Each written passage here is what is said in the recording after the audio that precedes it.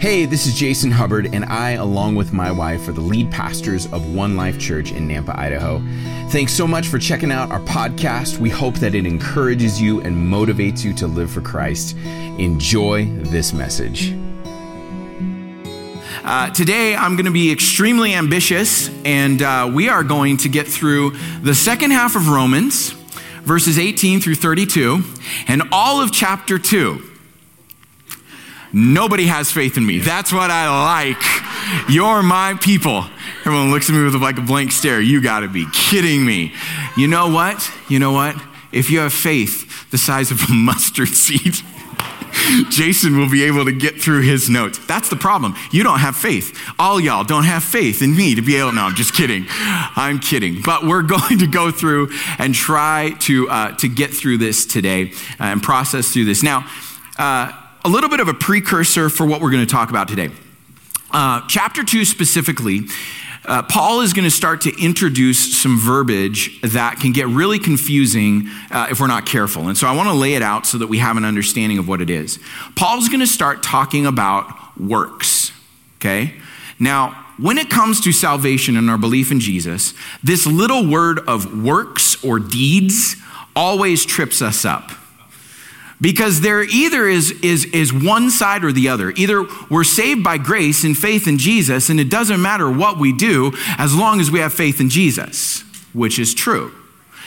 But it's also true that when you put your faith in Jesus, he then comes and begins to transform your life and put his finger on things that he wants to sanctify and he wants to redeem. And so you better believe that in your life, there are things that you are going to work out. The Bible says you are to work out your salvation with fear and trembling. And so the idea of works is not one that it's like, well, you better do all the right stuff so you'll just have salvation. That's not it.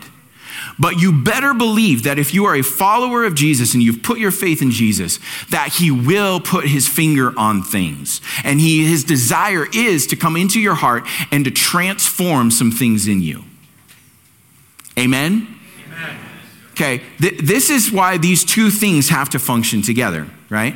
And so when Paul starts talking about works, what he's talking about is the effect of your faith. Or James puts it this way: faith without works is dead. In other words, what is the proof of your faith in Jesus? The life that you live. You have to really be careful if you buy into a gospel that says, well, I have no responsibility, it's all on Jesus. Yes, it is. But then when Jesus comes and continues to work in your life, we had better respond to him. Yeah. And that's what it means to have these things worked out in our life. So let's not get tripped up as we start going through here, right? What we are not talking about, and what Paul is not talking about, is doing something in order to earn your salvation. And in other words, if you don't do those things, you lose your salvation. Your salvation is in faith in Jesus alone, but you have to believe, and we should desire to have him transforming our life. This is this complete picture of salvation that I talked about last week. You have a justification, which is a one-time event where you've been acquitted of all of your sin. It's all been absolved. It's all been wiped away. But then you enter into this life of what's called sanctification. And this is where God starts to work in your life and to move and to transform things inside of you. And I'll tell you what, I'm so grateful that he does that. I'm so grateful that he doesn't just leave us alone and say, well, try to figure it out. No, he brings the Holy Spirit, the comforter, who gives us wisdom and the ability to grow into the people that he has for us to be. So let's understand this as we go through. Now, Paul today, in these two chunks of scripture, is going to be talking about and laying out how messed up you are. It's going to be great. We are all messed up. Look at your neighbor and say, you're messed up. Now look at your other neighbor and say, you're more messed up.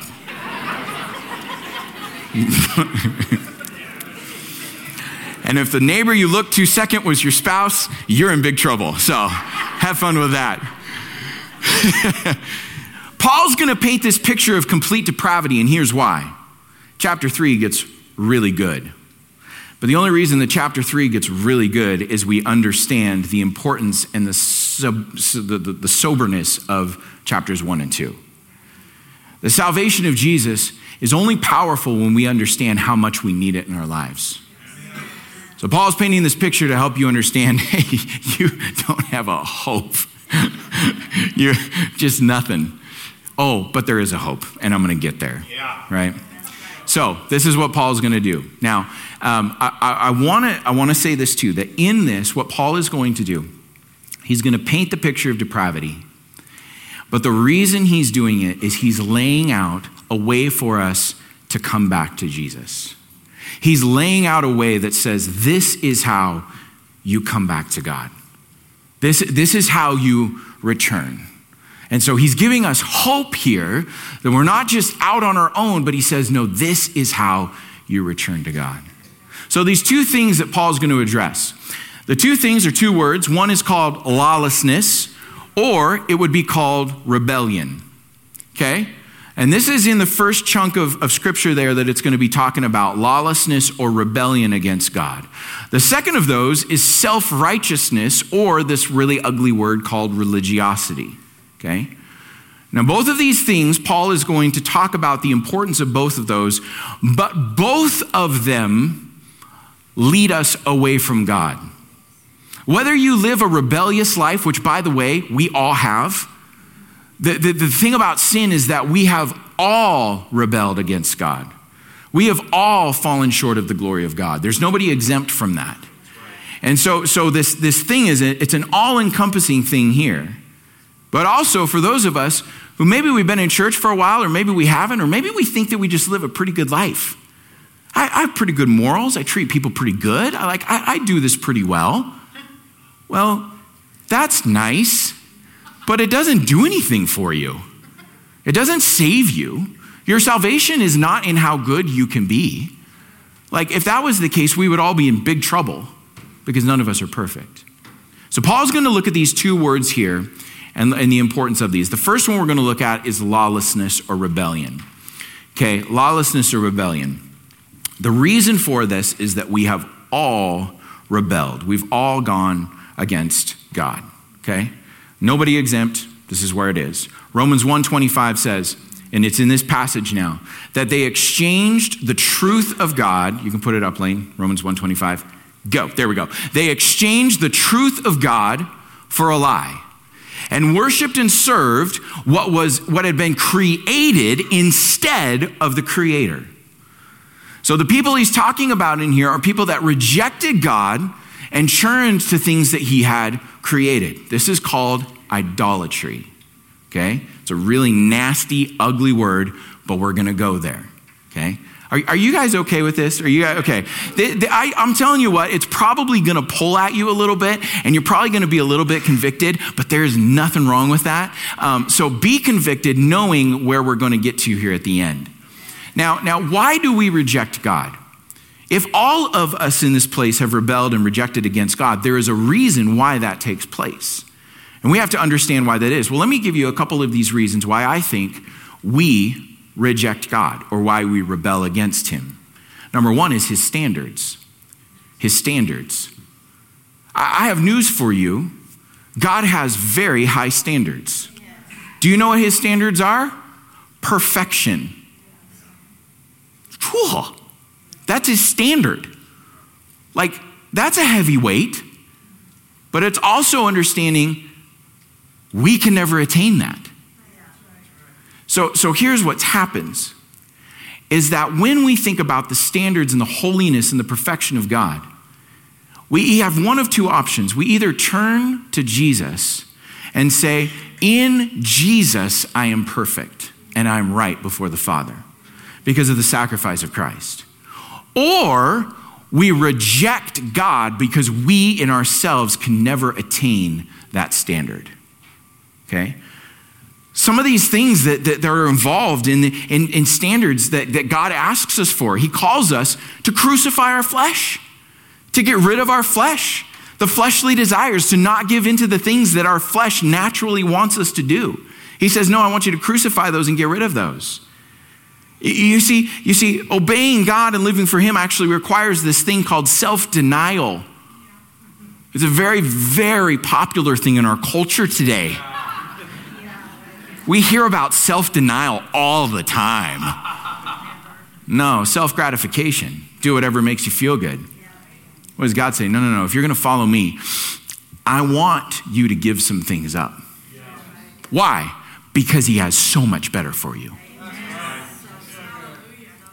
I heard it communicated this way, that sometimes when we think about stepping out and why would we trust God when my life is so good and everything I'm doing is so good right now, why would I do this? And I heard the illustration of being in a jail cell with the door wide open. And the jail cell feels comfy. And it feels like, wow, this is great. I got everything in the world. And the beckoning of God is to come out of the jail cell. Because at some point, the jail cell will close. And then there's no way out. So what does he do? He invites us into his way of life, which is through his son, Jesus. So Steve Shell, in his book that he writes about Romans, he says this: it's not religion that offends people. It's the holiness of God. Yes. So in order to escape, we exchange the true God for one or more that we invent. Gods that we can control by doing religious works and who let us behave the way we want to. There's a gut punch for you. Now, no show of hands. I mean that, no show of hands. I think we can all relate to this in one way or another. Okay? Rejecting God, listen to this is important, is that rejecting God because of his standards is actually rejecting the work of the cross. We put the two together. I can never attain his standards, so I'm just going to reject God in my life. Rather than saying, Jesus, I receive and accept you, and through you, I have perfection in Christ. I have righteousness in Christ. Not because of what you did, but because he's perfect. He was the perfect sacrifice. Amen. Sinless, flawless. That should give you some hope today. That should give you some hope. Another reason that people reject God, his authority. We don't like other people telling us what to do. We live in a society that says, I get to call the shots for my life. I get to do what I want. Nobody's going to tell me what to do, right? Like, I stand on my own 2 feet. And I have news for you, that in this world that we live in and in the culture of the United States, this is blown up in our world. But I got news for you here. The kingdom of God is not a democracy, it's a monarchy. Meaning, if we are part of the kingdom of God, we have a king. The king calls the shots. His word is final. We have a hard time with that. Living in the culture we are, right? Living in a democratic society, right? We don't like the guy, we vote him out. We don't like that rule, we vote it out, right? We're very much involved with this. Well, that doesn't fly very well in the kingdom of heaven. It just doesn't. It's his way, or it's not a good way. The authority that he has drives people away. Why? Because it threatens this independence by requiring accountability. Accountability is a word that we don't like. You mean I have to be accountable to somebody else about how I'm living my life? Yeah. Welcome to the family. We hold each other accountable to the standards and the way of life that God's called us to. Now, when I say accountability, what I mean is this: not somebody who's looking over your shoulder every second of the day to make sure that you're doing things right. What I mean by accountability is somebody who has your back, who is on the same journey, headed in the same direction you are, and can actually speak life into you. So when you're struggling, you have somebody that goes, man, you can do this because you've got the Holy Spirit inside of you. And I believe it. And I'm going to pray for you. And I'm going to stand with you. And I'm going to hold you accountable. Why? Because there's a higher standard, but believing that you have the Holy Spirit to be able to do that. Accountability strengthens one another. It's not just a sitting there with looking down your nose at somebody else. It's actually being in the fight with somebody else. This is what Jesus asks us to do in this life of Christianity that we call. Another reason why people reject God is this: his rewards are primarily in the future. If you look at a lot of the promises that God has in the Bible, they are yet to come. Now, he absolutely gives promises about right now. And this is the balance that we walk in. We live in this tension of the here and now and the not yet. The things that God has promised that are fulfilled right now, that we have possession of right now, and the things that are still coming in the future. This is where we are. We're in this massive in-between of these two places, and we have to understand what it is to navigate this. The other thing that our culture does a really, really good job of is teaching us about immediate gratification. I want what I want, and I want it now. Right? How many times, if we're honest, do we take that same filter to God? God, I need a healing now. Well, sometimes his answer is now, but sometimes it's not. And are we going to submit to his authority to trust his plans and his purposes, knowing that some of those promises are to be fulfilled in the future? This is a reason why people reject God. So the result is that this rejection of God leads to us creating other gods and put them in place, and these gods that we can control.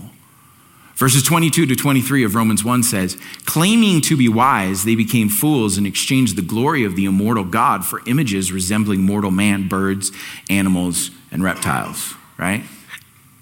They exchanged it. They said, forget God, we're going to create this own other thing over here. And like I said, this is idolatry. Idolatry is the worship of anything other that is in the place of God. It's what takes your affection and it's what takes your worship that is not God. Now, idolatry can show itself in a couple different ways. And I want you to hear me on this because I think this is really important. And I believe that there is a breakthrough for some of you here in this place. That idolatry can actually show itself in both worry and worship. Not that you will never worry about things. Like, that's impossible, right? Worried about what shirt I was going to wear this morning. I didn't. Thank you very much. Thank you. I didn't worry about that. Worry is a natural part of life. But if we are, listen to me, if we are consumed by worry, whatever we are worrying about has become an idol. God has not called us to be consumed with worry about things. Just as something can take all of our attention and the best of who we are and leads to addiction and all of these kinds of things, even in that place, the other is equally as true. And so this is the thing that we need to understand of what idolatry is. Idolatry breeds these things in us. Now, this then leads to this progression, and I'm going to lead you to the progression here of rebellion and rejection, and then it's going to get good. I promise you it will. That when we get to the place of replacing God with other gods that we can control, that will give us permission to behave the way that we want to, the result is that we are increasingly controlled by our flesh. When we replace God and when we look to other things, those other things actually become the things that control us. Here's the irony.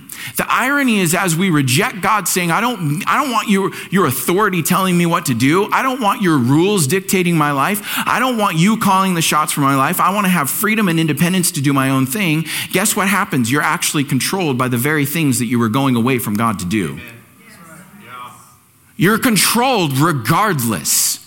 Rebellion, though, puts it in this place where you're controlled by something that doesn't have your best interest at mind. See, if we submit our lives to God, we believe that he has our best interest at mind, that he has life for us and he has hope and he has a future. And it takes surrendering to those things. Verse 24 of Romans 1 says, therefore, God delivered them over to the desires of their heart. The rebellion was so strong that they said, I'm just going to go away from God. And it's one of the scariest verses in the Bible where God goes, okay, go ahead. Oh man, that'll take the wind out of you. I pray that it would never be that way. That I would get so far rebellious in my life that God would say, okay, go ahead. Oh, that does not feel like a good place to be in. This is what this does. Now, from that progression then, rebellion makes it this thing that we start to exchange these things. We're controlled by the flesh. But then what it does is it changes our moral values to end up relieving the tension between conscience and behavior. Okay, I'm painting the picture here for you to understand it. We replace God because we don't want his control in our life. And we start going away from that and in turn being controlled by the other things that we say we're not controlled by. And then we get to the point where we actually then have to change the moral makeup of our mind to relieve this tension of the sin and the rebellion we're in. Okay? Do you see the progression here? Verse 28 through 31 says, and because they did not think it worthwhile to acknowledge God, God delivered them over to the corrupt mind so that they did not do what was right. They're filled with all unrighteousness and evil and greed and wickedness. They're full of envy, murder, quarrels, deceit, and malice. They're gossips, slanderers, God-haters, arrogant, proud, boastful, inventors of evil, disobedient to parents, senseless, untrustworthy, unloving, and unmerciful. That just sounds like the most amazing list for somebody to be. Not at all. Oh my goodness. The antithesis, right? But this is the progression that rebellion and rejection of God leads us down. Lawlessness, pursuing sin instead of pursuing God. Here's where it ultimately leads. Ultimate rebellion is then the affirmation of the same rebellion in others. You've so far rejected God and convinced yourself that the lifestyle you live is right that you actually affirm it in other people. You actually celebrate it in other people. Do you see how this is so toxic? Do you see this? Now here's the thing with rebellion. The rebellion is the exchange of the truth of God with the belief in a lie. Okay? Well, who's the father of lies? Satan. He's the father of lies and he gets it. But you know how Satan works? He never blatantly lies to you. Because he knows if he would blatantly lie to you, you wouldn't believe it. You'd be like, what? That is so far out of left field. What are you even talking about? What does he do? He twists things over time. And little minute changes in what happens causes you to be way off track. Think of it as a compass. When I was in Scouts, I did a lot of orienteering, which is essentially walking in the woods with being lost because you have a map and a compass and don't know how it works. So it's just you're walking in the woods lost. It's great. And they call it orienteering. But what's really important is when you're orienteering, you have a compass. And the compass, you have to have that lined up perfectly, not 1 degree off. Because what happens is if you're 1 degree off, at the moment you start, it's not a big deal. You're either here or you're here. You're here or you're here. You're here or you're here. It's not that big of a deal. But you follow that one minute step for a mile, you're way off. That's how the enemy works in your life.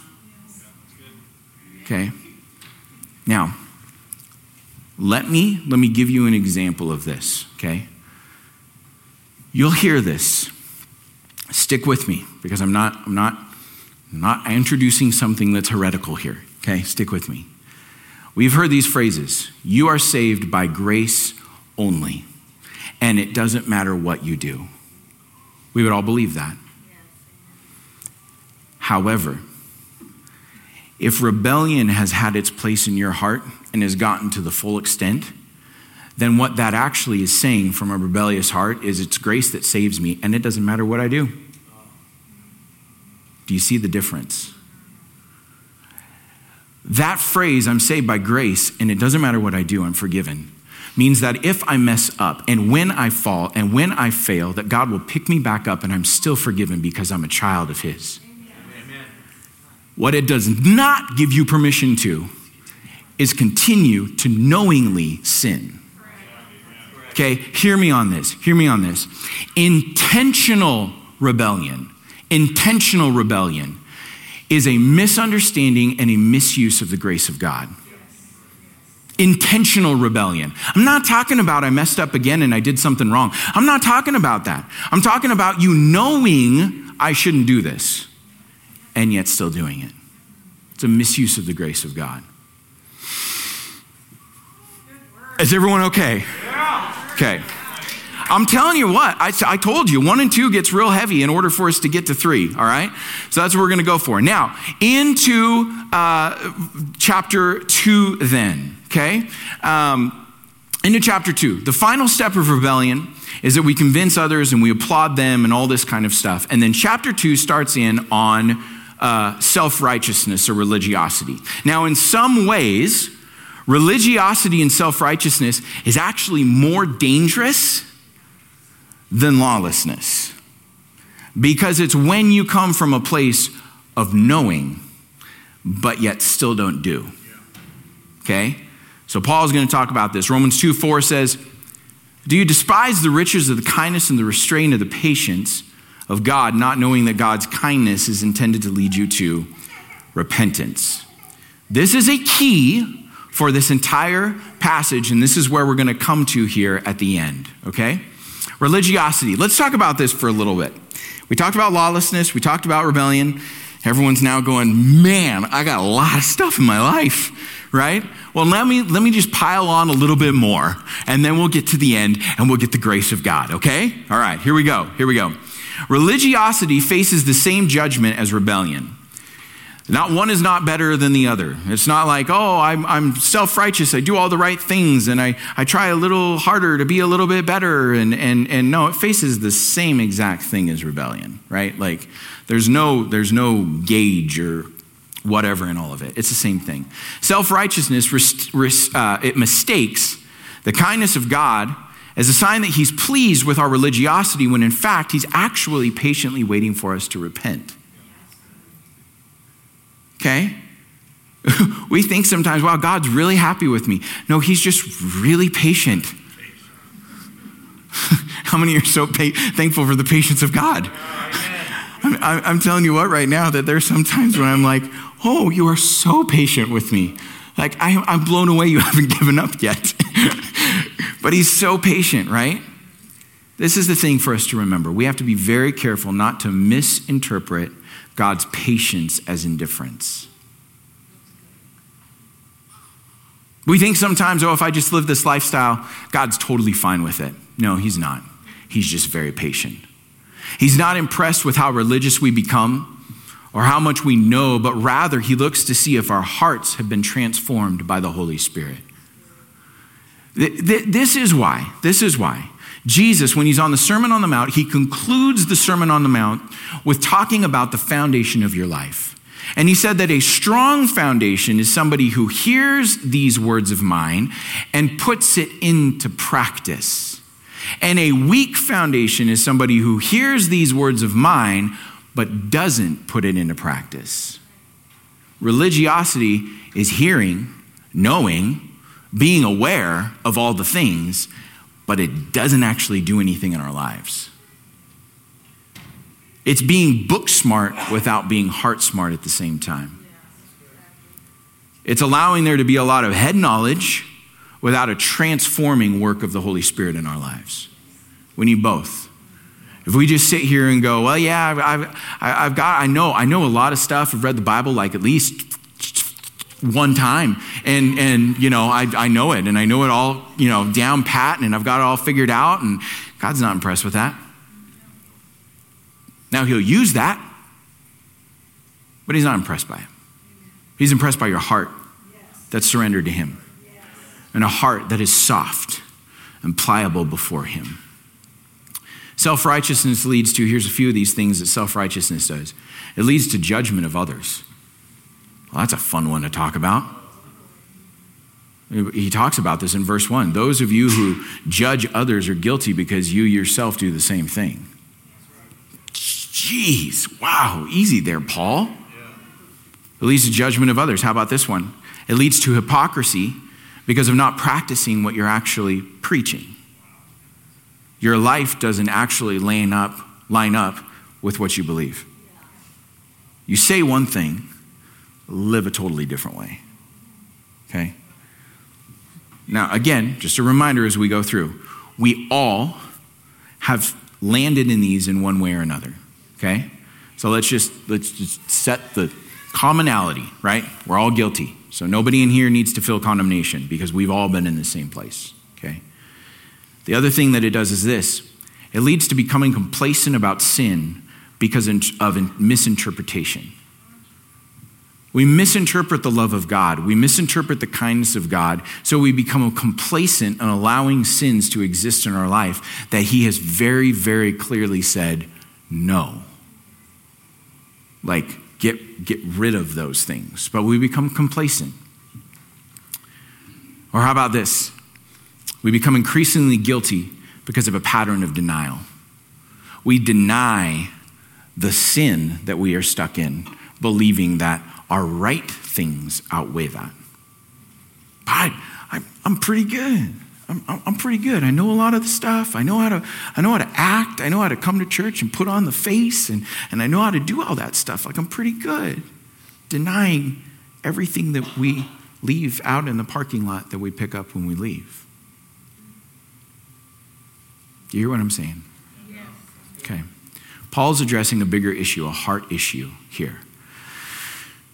Like I said, the actions and the deeds of our heart, they prove what we believe and the authority that we live under. Now, as we get ready to conclude, we all have areas of lawlessness and rebellion.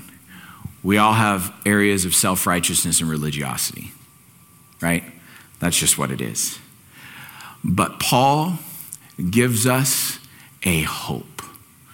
And the hope comes in a way that at first you probably look at and go, what? Because he talks about circumcision. Yeah.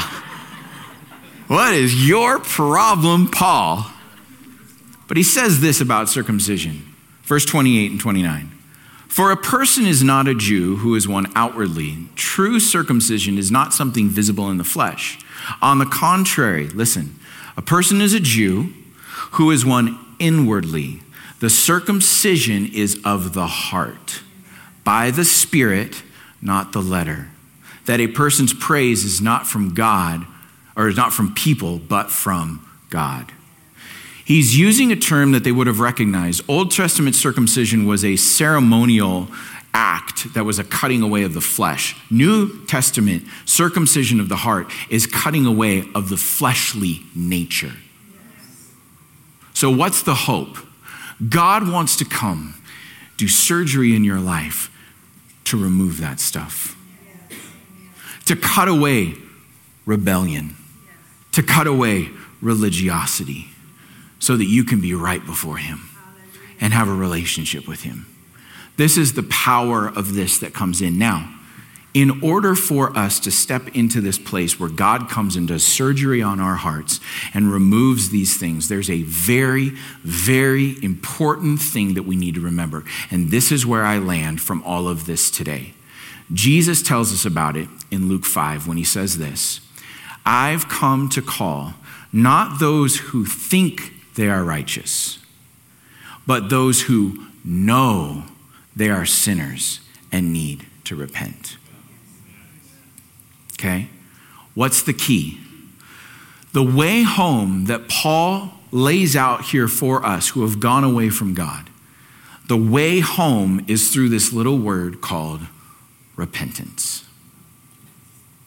The Bible talks about the power of confessing our sins, repenting, and turning from them to God.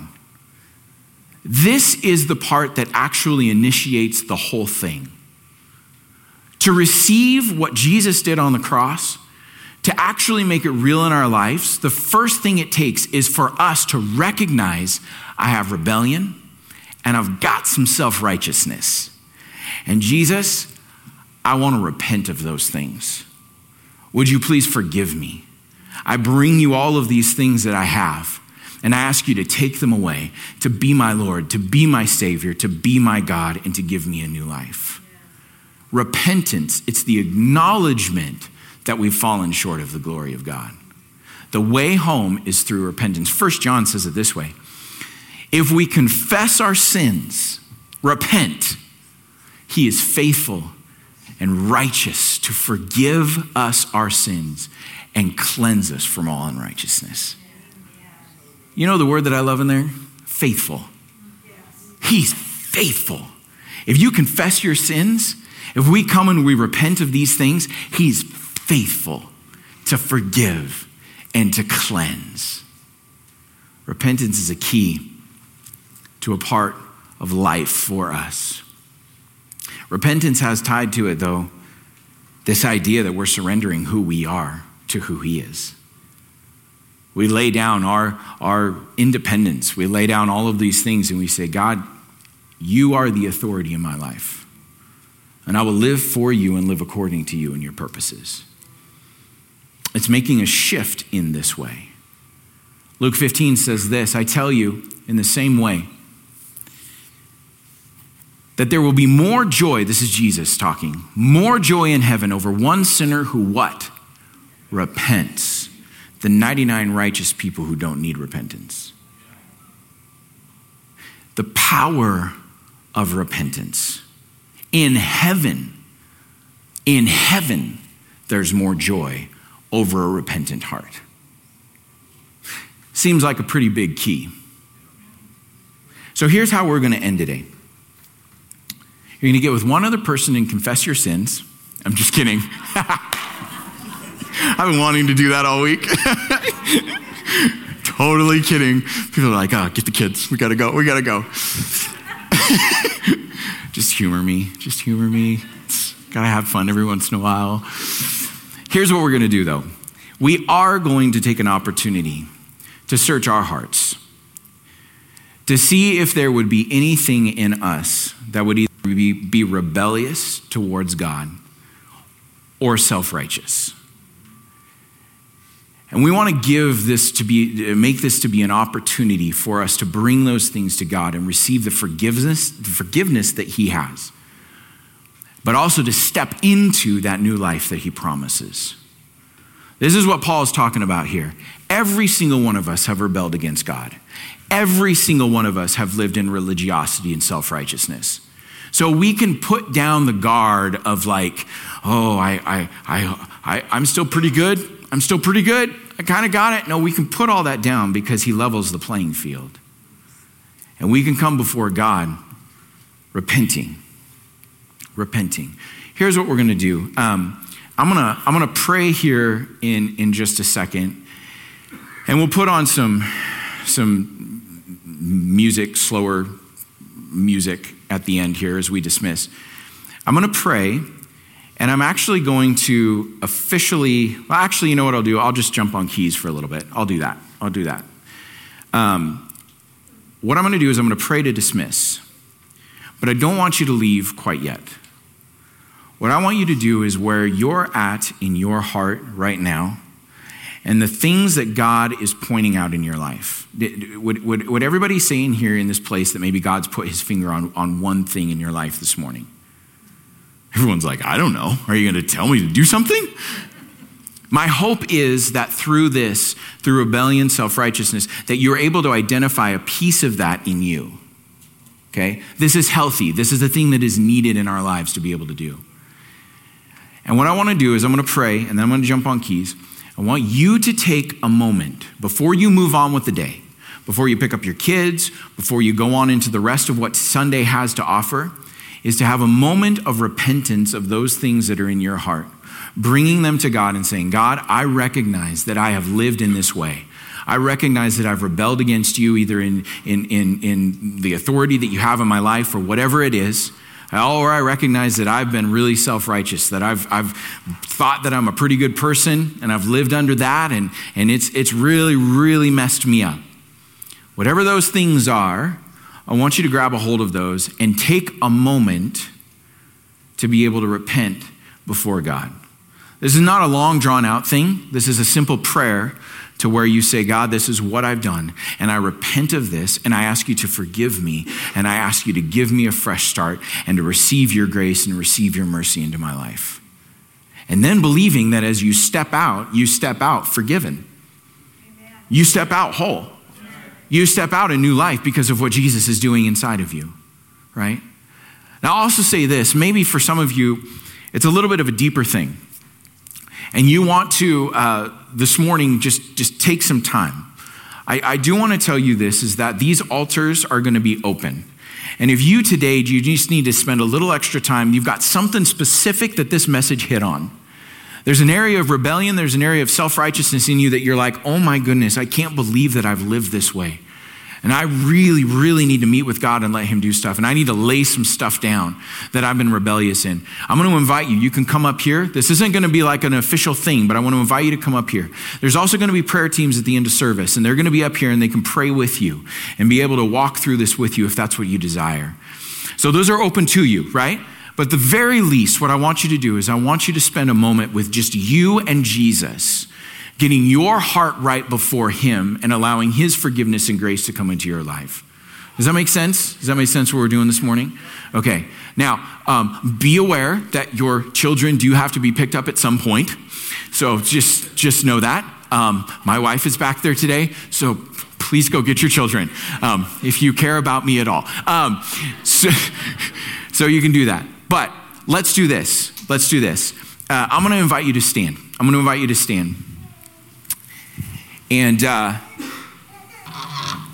And very simply, I'm going to pray, and then I'm going to dismiss.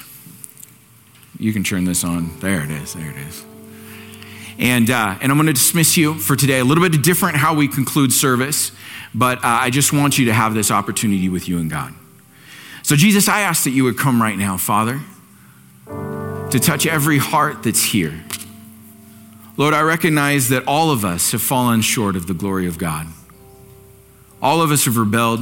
All of us are guilty of self-righteousness, of religiosity, of thinking we've got this all figured out. And so, Father, I pray that today you would come and do the deep work of healing in people's lives today, Jesus. And Lord, I ask that right now you would highlight in each one of us the areas. I know you've highlighted them in me this week. These areas where I need to repent, where we each need to repent and just receive the grace of Jesus into our lives. So we do that today. Lord, I pray that you would bring those thoughts to your people today. Lord, help us to just repent of those things, to leave them at your feet and receive your grace in this place. I pray that you would bless your people today as they go. I pray that you would bless their week. I pray that they would know closeness with you and a walk with you as they walk out differently in this place today, Jesus. I thank you for it. In Jesus' name, amen.